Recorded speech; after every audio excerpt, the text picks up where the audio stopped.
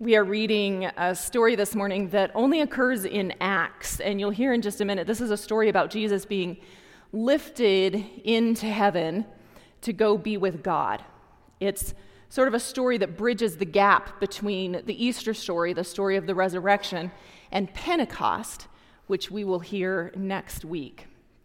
At sort of its most literal level, we could say that this story explains what happens bodily to Jesus after the resurrection and the experiences of the resurrection. But this story is making a theological claim as well. This story situates Jesus within the many traditions that saw the clouds and the sky as holy and as places where God dwelt. So let us hear this story this morning with ears open to what it might say to us.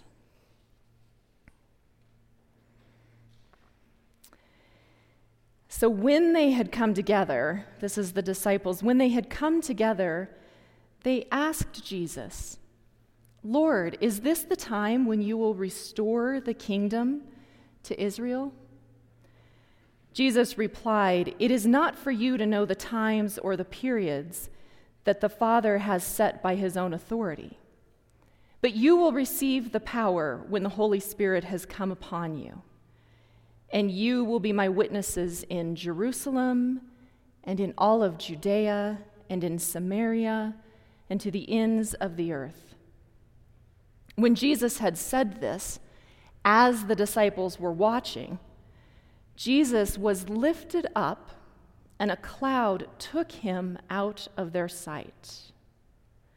While he was going, and they were gazing up towards the heavens, suddenly 2 men in white robes stood by them. They said, "Men of Galilee, why do you stand looking up toward heaven?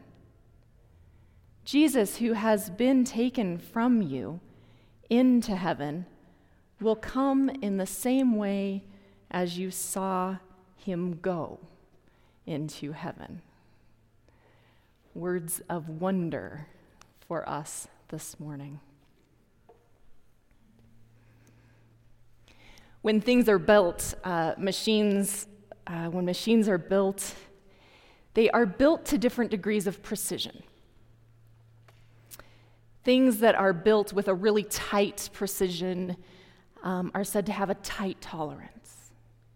And things that are built maybe a little less precisely are said to have a loose tolerance. A race car has a really tight tolerance, or a space shuttle. It's more precise. On the other hand, things that maybe need a little less precision have a loose tolerance, which is cheaper and faster to manufacture. So your average kitchen appliance doesn't need quite the precision of a Mars rover, and it might have a looser tolerance. Marianne McKibben-Dana, in her book, Hope, a User Manual, talks about this, and she says, neither loose or tight tolerance is better than the other. These are value-neutral distinctions. Which one we choose depends on the machine and what we're expecting from it. Adam Savage, who you might know from Mythbusters, often gives the advice to makers when he's speaking at things to increase your loose tolerance. And usually when he says this, he's saying it metaphorically, as in, stop trying to control everything. Which is a lesson that the disciples are learning as they stand there that day, their faces raised toward the sky, eagerly peppering Jesus with questions. They want it all to fit perfectly. When are you coming back? What should we watch for? What do we do in the meantime? They're willing to wait, but only if they know what they're waiting for.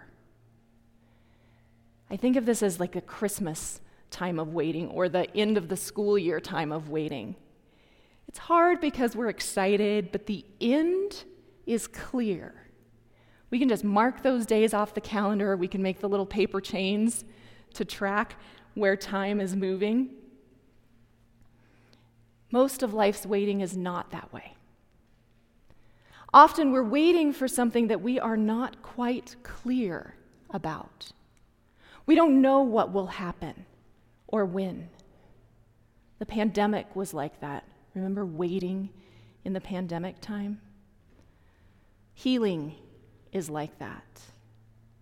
Waiting for justice is like that. I was leading a retreat in the DC area last week, and our intergenerational session, I asked the group, what helps them wait for something important? And one of the kids said, doing what you're waiting for. And another one said, and if that doesn't work, then just do what you can. We actually weren't working with this particular story, but that is a bit like what Jesus says here. You don't get to know what's going to happen or when. Just do what needs done in the meantime. There's a sense that for God, the timing doesn't matter. Whether we're waiting for 5 minutes or 5 years or 5,000 years, our job doesn't change. Having some loose tolerance might mean focusing on the bigger picture, which seems especially important perhaps for those of us who aren't quite sure this morning what to make of this story and what it means to say Jesus will come again, other than to hold a larger, more general sense that God is working. There's a shift happening in the story. And the shift that's happening is a shift from the people who have been gathered around Jesus being disciples to being apostles. A disciple is a learner. That's what they've been doing. They've been following Jesus, and they've been learning in real time. An apostle is sent out. It is graduation day for them, which makes it a story that seems all about action if it wasn't for what happens next. Remember, after that angel tells them to stop standing around with their mouths open and go do something, they return to Jerusalem and they join their friends in prayer. When I was growing up and family chores were going on, and maybe some people were participating more than other people, my dad would often say to somebody who wasn't participating as much, don't just stand there, do something. And the emphasis was always a little bit on the something, right? Like anything is better than just standing around. But here in this moment, when the disciples are perhaps a little still confused about what's going on and what's going to happen next, they seem to take the opposite advice. And you might have heard this. It's been popularized by the Buddhist teacher Thich Nhat Hanh, who said, don't just do something, stand there. We hold the tension between these two things. It's the proof that the opposite of a profound truth is another profound truth. What we have is the difference between impatient action and patient action. We all probably have times where we have moved too quickly. We've moved too fast with a decision, a conversation, a course of action, and then later on we wish we had waited just one more beat. Right? Action can become as much of an idol as inaction can. And so if we were going to put a moral on this story, like an Aesop's fable type moral, we might say, take a breath, but don't get stuck. Patient action is where hope lies. We're not just standing around, faces to the clouds, waiting for somebody else to come and save us. But it also means that we hold enough trust in ourselves and in our community and in God to pause a moment. That's the hope part. Because what it is that the disciples are waiting for is the coming of the Holy Spirit. It's what Jesus tells them. You will receive power when the Spirit has come upon you, and then you will be my witnesses. For us, we might be familiar already with the story of Pentecost and how the Spirit comes in this huge, showy moment. But the disciples didn't. All they knew is that they were missing a piece of the puzzle. And so they took the step that was available to them. They returned to their community to talk and pray and wonder. They take care of what I think of as a little bit of committee business. They elect Matthias to take Judas's place in the inner 12. And then it says Peter goes out and does some teaching in the city. But it's quiet. In other words, they have developed some loose tolerance in this moment, and they have figured out how to move ahead without knowing everything. Which is a good practice because they will spend the rest of their lives moving ahead without knowing everything. One day at a time, one decision at a time, one encounter with somebody else at a time. Finding that balance between doing nothing and doing anything. Those are both anxious responses, doing nothing and doing anything. What Jesus asks for and promises in this moment are Spirit-led responses, hope-filled responses. And so as we think about what that means in our lives and how we really put that into practice, I want to spend some time this morning practicing together the examine. We've done this before in here, but it has been a bit, so it may be familiar to you. It may not be. This is a practice that is open and accessible to anyone. There are a few movements in the practice, and you have in your bulletin, if you're here in the sanctuary, just some space. If you're a person who prefers to write notes over prayer or meditation, if journaling is a way that you pray, that space might be handy for you. But we are going to begin first with a moment of prayer and of joining together to ask for God's light. Let us pray. God, here in this room, as people who know your Spirit and also long to know more of it, we ask for your wisdom. Be with us as we review our day, as we consider what may be coming next for us, and as we practice listening to your movements. Amen. The next piece of the practice, and we're going to spend a few moments just in quiet here, is to review your day so far with gratitude. To look back at what's happened in the last few hours or moments, and let your mind settle on the things that you are thankful for. And here's a place where you can write, close your eyes and let the images come to you, or pray thank you in words.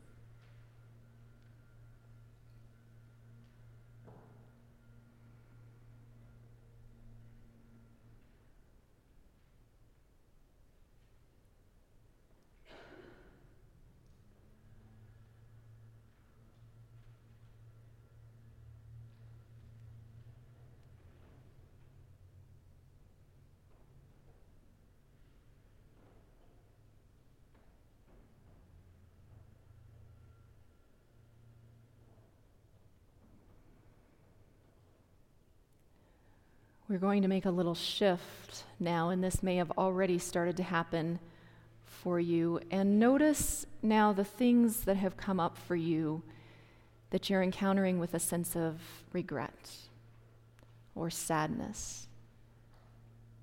Spend a few moments on those, just welcoming them. There's nothing we have to do to them or with them.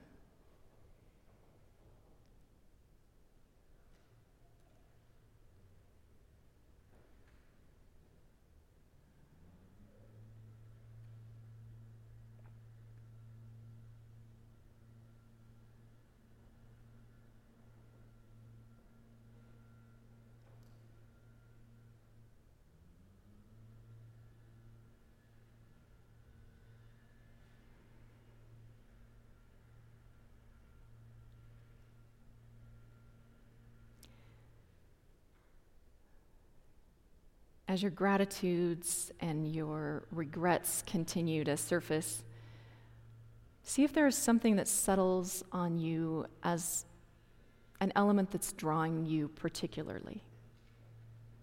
And we're going to leave a few moments here to see if there's a prayer that arises in that. And again, this may be a prayer that does not yet have words to it. Or it may be a prayer that you are ready to say in your head or write down. Just make space for a conversation with God.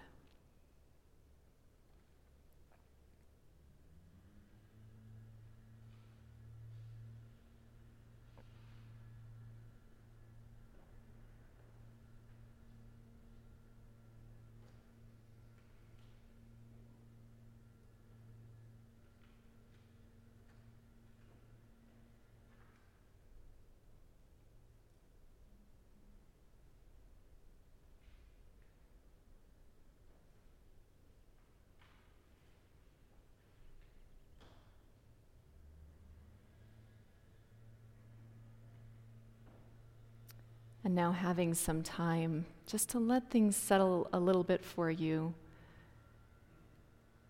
look forward to the rest of your day.